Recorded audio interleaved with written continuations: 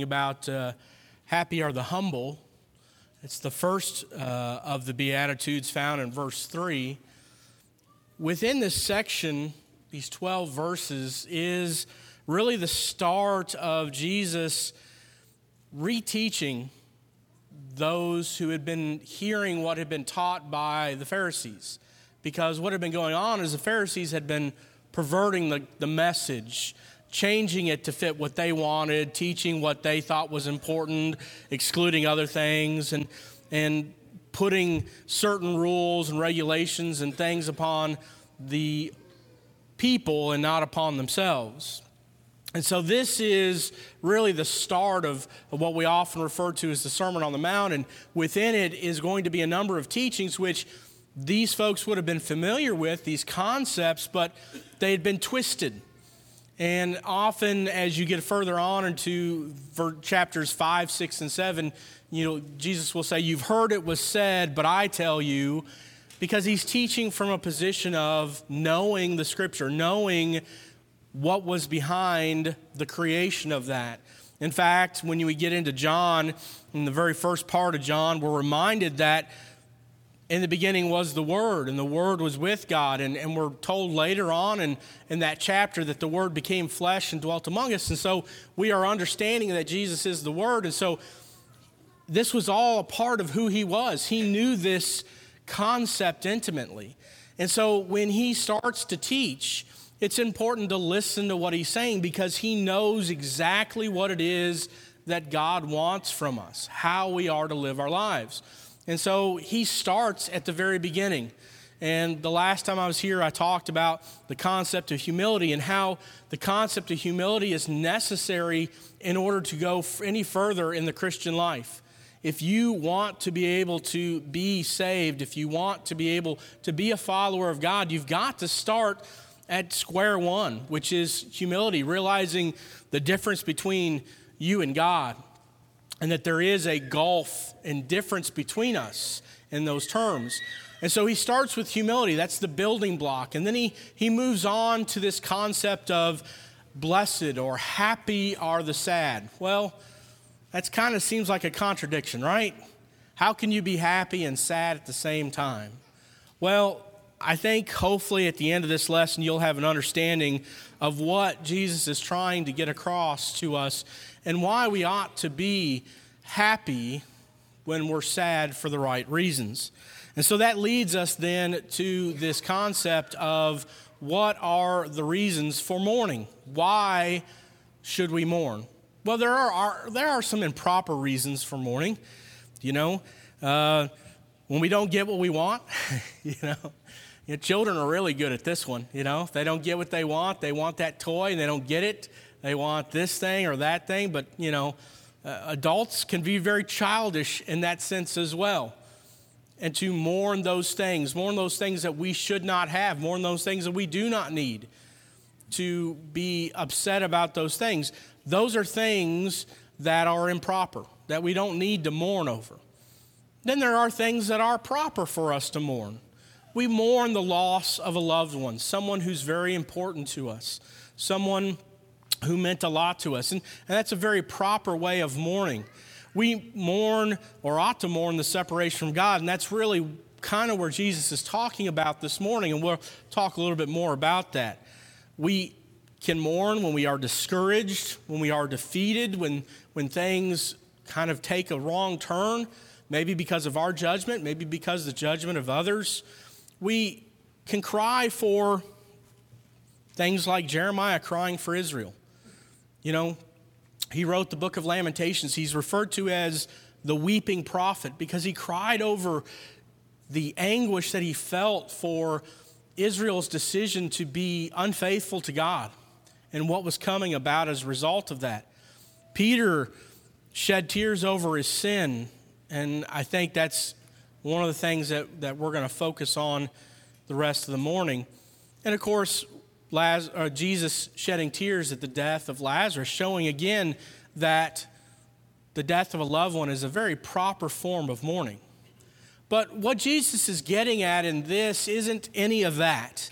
What he's getting at is mourning because of being sorrowful for the sin that is in our lives. Turn with me to 2 Corinthians chapter 7. 2 Corinthians chapter 7.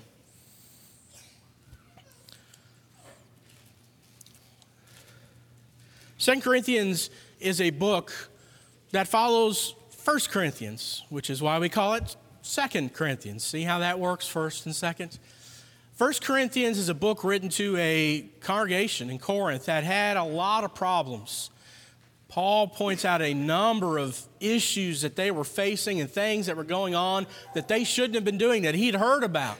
And he wrote to them in a rebuke. Really, 1 Corinthians is really a rebuke. It's a love letter of rebuke. Now, it sounds weird, but Paul loved the group there so much and loved the Christians there so much and was so concerned about their soul and the way they were going, he wrote a letter of rebuke to get them back on track. And then the book of 2 Corinthians, the letter is really a response to hearing of how they had changed their ways from the rebuke letter he wrote. And so in 2 Corinthians chapter 7, starting in verse 10, Paul has this to say: "For the sorrow that is according to the will of God, in order that you might not suffer loss in anything for the sorrow that is according to the will of God produces a repentance without regret, leading to salvation." That's important to remember, because he goes on to say there's another type of sorrow, and that is, "But the sorrow of the world produces death. For behold, what earnestness this very thing, this godly sorrow has produced in you. What vindication of yourselves, what indignation, what fear, what longing, what zeal, what avenging of wrong. In everything you demonstrated yourselves to be innocent in the matter." Paul said there are two types of sorrow you can have. There's worldly sorrow. That leads to death. Because worldly sorrow isn't actually sorrow. It isn't actually being upset at what you've done. Worldly sorrow is being upset that you got caught at what you did. And you apologize for getting caught, not actually what you did. Listen to celebrities and politicians and all these people who offer up apologies for the acts that they've done.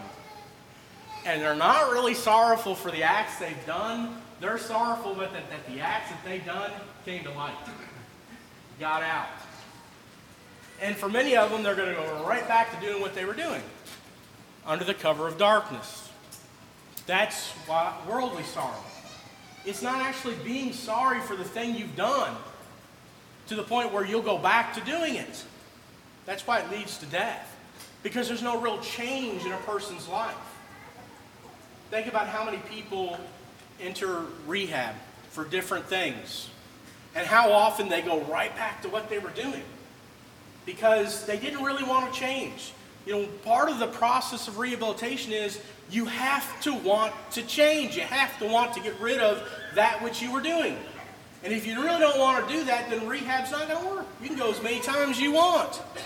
It's still not going to make a difference. And Paul contrasts worldly sorrow with what he saw there in Corinth from the folks when he wrote the first letter. And that was that they had changed their ways. They had recognized and taken to heart what Paul had said, and they made a change. They had repented, and as a result, were headed to salvation. See, that's the point that Jesus is trying to make here, is that what kind of sorrow do you have about your sin? About the things that you have done wrong. And the reality is we're all sinners. Paul makes that clear in Romans. For all have sinned and fall short of the glory of God, Romans 3:23. No doubt about that. We are all sinners. Not a one of us can stand up and go, I'm good. I don't need to repent of anything. It's one of the things that puts us all in the same playing field. Peter, when he preached what we refer to as the first gospel sermon in Acts, he essentially tells everybody there, you, just like me, we all need Jesus. We all need a Savior. We all need Him as our Lord. Not a one of us can escape that. And this is why humility, recognizing who we are and recognizing who God is, leads to sorrow. It leads to godly sorrow. It leads to an anger, a grief, an anguish over what we have done, and a desire to make a change, a desire for that to be changed. And God has laid out and said, if you are willing to admit you're wrong, I have a plan to save you. I have a plan to help you. And so the end of that verse tells us that the reward for mourning is comfort. Well, what is this comfort? What is the comfort that God provides? Paul laid it out in 2 Corinthians.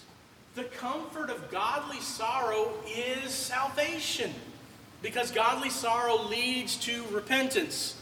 It leads to us changing our ways. And as a result, God wipes away our sin. That's a blessing that's not found anywhere else. That's why worldly sorrow doesn't work, because God's not involved. The sin is still there. You're still stained with it. Again, the imagery that we see with forgiveness of sins is that Jesus' blood blots it out. That God can no longer see it. He no longer holds it against us. It's gone. Forever. It's not brought back up. It's not like we do with each other. You know? If we cause harm to one another, we may say, yeah, I forgive you, but boy, we still remember that. We still bring it back up. You remember that time when I thought you forgave me for it. Yeah, but do you remember? You know? We like to use it against each other. But God wipes it all away. He doesn't bring it back up. Forgiveness means it's gone. It's hidden. Out of His sight. It is as if it never happened. That's the blessing of godly sorrow. Is it leads to true repentance. And again, the concept of repentance is a turning away. It is a 180-degree turn. It is going in the opposite direction, because the direction you're going in is clearly not the right direction. And so repentance, true repentance, means I have to give it up. I have to get rid of it. I have to make a change. And so when we look at examples in the Bible of those who are repentant, we look at individuals who have changed their ways, who have completely become different. And of course, the best example we have, of course, is Saul, right? Who became Paul. He changed his ways so much, he changed his name. You know? He was going in a direction, and he realized that direction was wrong, and he changed. And people noticed a difference. Wait a minute, wasn't this Saul? Wasn't this the guy who was persecuting us just a few weeks ago, and now he's on our side? Is this some sort of trick? Is he trying to get us, you know? He's infiltrate us and then turn against us? But there is this concept that Jesus is trying to teach us. It is the basis of the Christian life. These Beatitudes are the basis of how we ought to live. You see, everything that really follows after the Beatitudes, if you are doing the Beatitudes, those things ought to be easy to do. They ought to become part of who we are. They ought to be able to be done, because they're incorporated in the concepts already that have been discussed by Jesus, the foundation of our lives. And so he starts with humility, recognizing who we are, recognizing who God is, recognizing our need for a Savior, and that recognition, that humility should lead to godly sorrow, should lead to repentance, and that repentance then leads to comfort. Comfort because we know that we are now in the hands of the loving God, that our souls are forever protected. See, the imagery that God uses within Scripture to explain the fact that our souls are in His hands and protected by Him, and that nobody can do anything, is this idea of kind of like a strong box that nobody can get into unless you let them in. That once you are in the arms of God, nobody can get to you unless you let them. Unless you leave the safety of God, unless you open the door, there's nobody getting through. But that requires us to be trusting of God, to believe that the comfort is there. And the truth of the matter is, we're not always going to receive that comfort here in terms of how we want. We're not always going to receive the things within a worldly mindset, a worldly concept, because that's not what God is wanting us to think about. The New Testament is focused on a spiritual mindset, looking forward to heaven, thinking of what is to come, planning for the life after this, because this life is but a vapor, as James describes it. And so there is this part of this mindset that Jesus is putting out there, is to look at things in a different way, to view them from a spiritual concept and not from a worldly concept, not from an earthly concept. And that's sometimes hard for us to do because we're surrounded by earthliness. That's all we know in many cases. And so we look to Jesus, we look to His example to know what spiritual life looks like, how we ought to be spiritual beings. So you may be asking, okay, this is all great, Jason, but how do we get there? What do we do in order to truly receive or truly get to godly sorrow? Well, it requires a couple of steps. First, it requires eliminating those things that are an obstacle to you admitting your sin. You admitting you need help. You admitting that we have done something wrong and that the only way back is through Jesus. And so that means doing things like getting rid of your love of sin. Letting go of those things that we know that are wrong, that we shouldn't be doing, that we shouldn't be participating in, that shouldn't be a part of our lives. Letting them go and falling in love with God and the things that He teaches. Getting rid of things like despair and conceit and believing that we know everything, we have all the answers. You ever met somebody who has all the answers, who knows everything, you know, who's got it all figured out? If you do, run. Okay? Don't listen to them. Run. I'm always amazed. It just baffles my mind. I love the fact that on TV they always have these experts. You know, this is an expert in this. This is an expert in this. This is an expert in this. And how often do the experts turn out wrong? You know, they're wrong more often than they are right. That's the one job you want to have. If you can get a job, become an expert, because you can be wrong and still be an expert. I don't know how that works, but it works.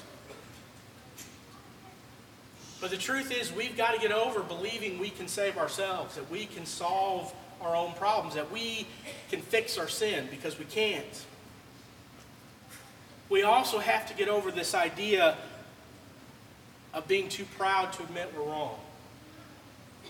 There are a lot of people who just don't want to admit they're wrong. They're afraid it'll make them look weak. They're afraid it'll forever tarnish them and their legacy. And they don't want to admit that. They want to be perfect. I hate to break it to them, but they're not. I know they're not. You know they're not. But it's hard to say sorry. We talked this morning in Bible class about Jacob and Esau and the relationship there.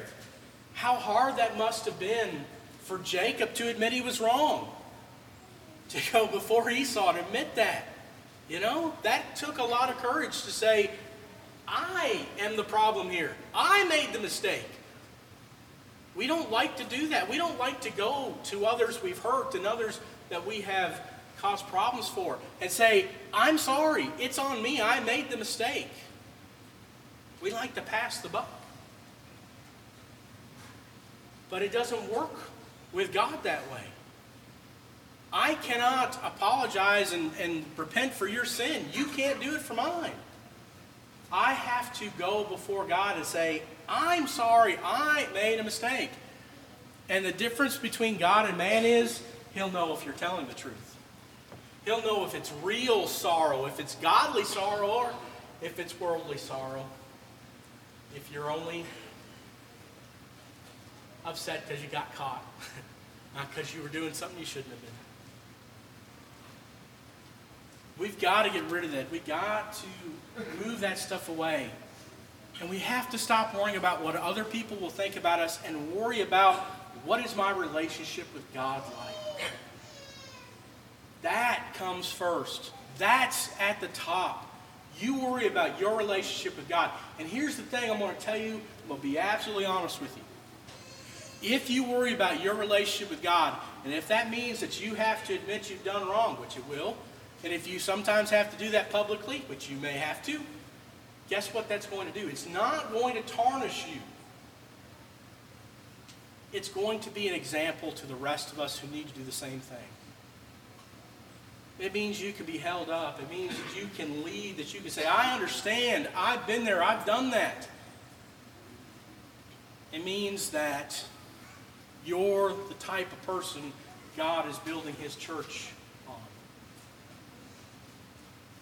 Because the only people who have the promise of salvation are those who have been willing to admit their sin and seek forgiveness. It's not available to anybody else. And you may fool the world, you may fool us, but you won't fool God. You'll have to face him someday, and he'll see through it. He sees the heart. He sees the truth. And there's no defense. We know that God hates sin. We know that there's no love of that. I know it was mentioned that you guys are studying 1 John. One of the key concepts in 1 John is light and darkness. That God is light and sin is darkness. And you can't have a foot in both worlds. You cannot be part of the world and sinning and part of God and receive salvation. It doesn't work like that. You have to commit.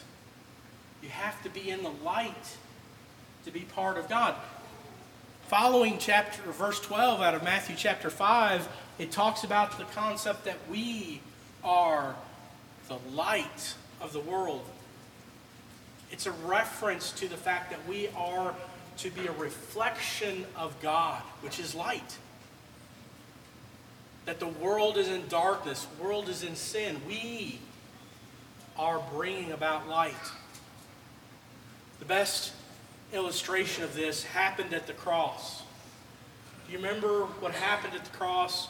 When Jesus is there and God lays the sin of the world upon his shoulders, you remember what happens? The sun is blotted out. The light goes away. Darkness takes over for a brief amount of time while God turns away. Why? Because God cannot be associated with darkness, with sin. It's not a part of him. And so while that sin was on Jesus, there was darkness. But it was for just a brief time. Just a short amount of time. It was soon relieved. The darkness went away and lightness shined brightly. Christ, through his life and his sacrifice, forever took away the darkness, if you let him. But you have to admit it. You have to have the sorrow that comes from realizing your relationship with God needs repair, and you can't do it, but God can. And repenting of that sin. Matthew chapter 18 and verse 3, Jesus tells his followers to be like little children, to become like them in order to receive salvation. Little children are reliant upon their parents, reliant upon their father. They realize they need them. We ought to be the same in our Christian walk, to realize we need the Father. There is no hope. There is no salvation. There's nothing without God. But with Him, there's everything. With Him, there's comfort. And so we can take and be happy in our godly sorrow, because we recognize that our godly sorrow brings repentance, which brings the salvation, the grace, the mercy, the love of God to us. And that ought to comfort us. That ought to make us happy. Not at the sin that we have committed, but at the response of God to our sorrow over that sin. Because it's a response that you're not going to find anywhere else. Only in God. Only God will say, I know you've hurt me, and I know you've done wrong things, but I'm going to wipe it away anyways, because you want to be mine, and I want you to be mine. That familiar passage in Romans where it talks about the fact that while we were yet sinners, Christ died for us. Why? Because He wanted for us to be happy, to repent and know that there was salvation available for us. The book of Psalms, chapter 119, we get to this passage. But I want to go back a few verses. This is the key verse, but I want us to go all the way back in Psalm 119 to verse 120, 129. I want us to start there because I think it helps us get to understand verse 136. Psalm 119, starting in verse 129, it says, "The testimonies are wonderful, therefore my soul observes them. The unfolding of thy words gives light. It gives understanding to the simple. I opened my mouth wide and panted, for I longed for thy commandments. Turn to me and be gracious to me, after thy manner with those who love thy name. Establish my footsteps in thy word, and do not let any iniquity have dominion over me. Redeem me from the oppression of man, that I may keep thy precepts. Make thy face to shine upon thy servant, and teach me thy statutes." These verses here, they talk about understanding what we've done, understanding the sin we've committed, and desiring to give that up, and to desire to be a follower of God, to be His child. And then verse 136 says, "My eyes shed streams of water." Why? Because they do not keep thy law. The writer says, hey, I understand all this. Help me to be better. Help me to be who I am. I cry, I grieve because I haven't done that, but I want to. Do you find yourself there today? Do you find yourself in that mindset today? In order to receive the salvation of God, in order to receive His blessing of mercy and grace and the forgiveness of sin, the wiping it away, you have to admit you're wrong.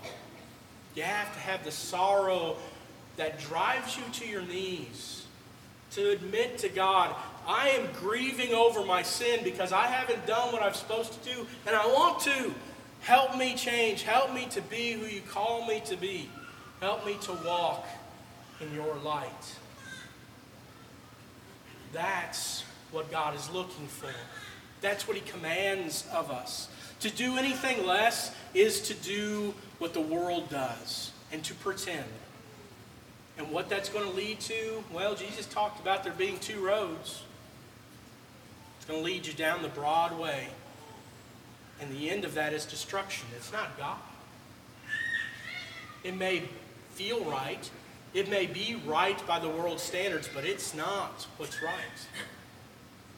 The other way is a harder way. The other way requires an admittance of guilt, of sin, and a begging of forgiveness, and a repentance, a turning away from those things that we've been doing and heading down the path that is narrow, that the world rejects, and there not be many on that road. But that's the road we're called to walk. That's what we're called to do. And so this morning, as is always done, we offer the invitation to those who have yet to admit their guilt, who have yet to say to God, I have committed sin against you, and I want to change my ways. I want to repent, and I want to confess, and I want to be baptized, to be washed clean, and to get up and walk with you. Because baptism is just the beginning. It's not the end. It's just the beginning. There'll be a lot of people who will do that, who will still walk down the broad way. But the good news is, for those who have already been baptized, maybe you've also sinned. Maybe you've walked off the road. There's a way back. There's repentance still available to us as well. To repent and come back and admit to God we've sinned. And He will again forgive us. He will again bring us into His arms. And what we do from there is up to us. Do we stay in His arms or do we leave? The safety of His salvation. The choice is ours, always ours. What will you do with that choice? What will you do? Will you commit to God or commit to yourself and the world? May you have the godly sorrow you need to lead you down the right path. And if there's anything we can do, any way we can help you to achieve salvation, to get there, to be faithful and obedient to God, any way to support and encourage that so that you will receive the blessing of that, then we want to provide that this morning. If there's any way we can help, we encourage you to come forward as we stand and sing.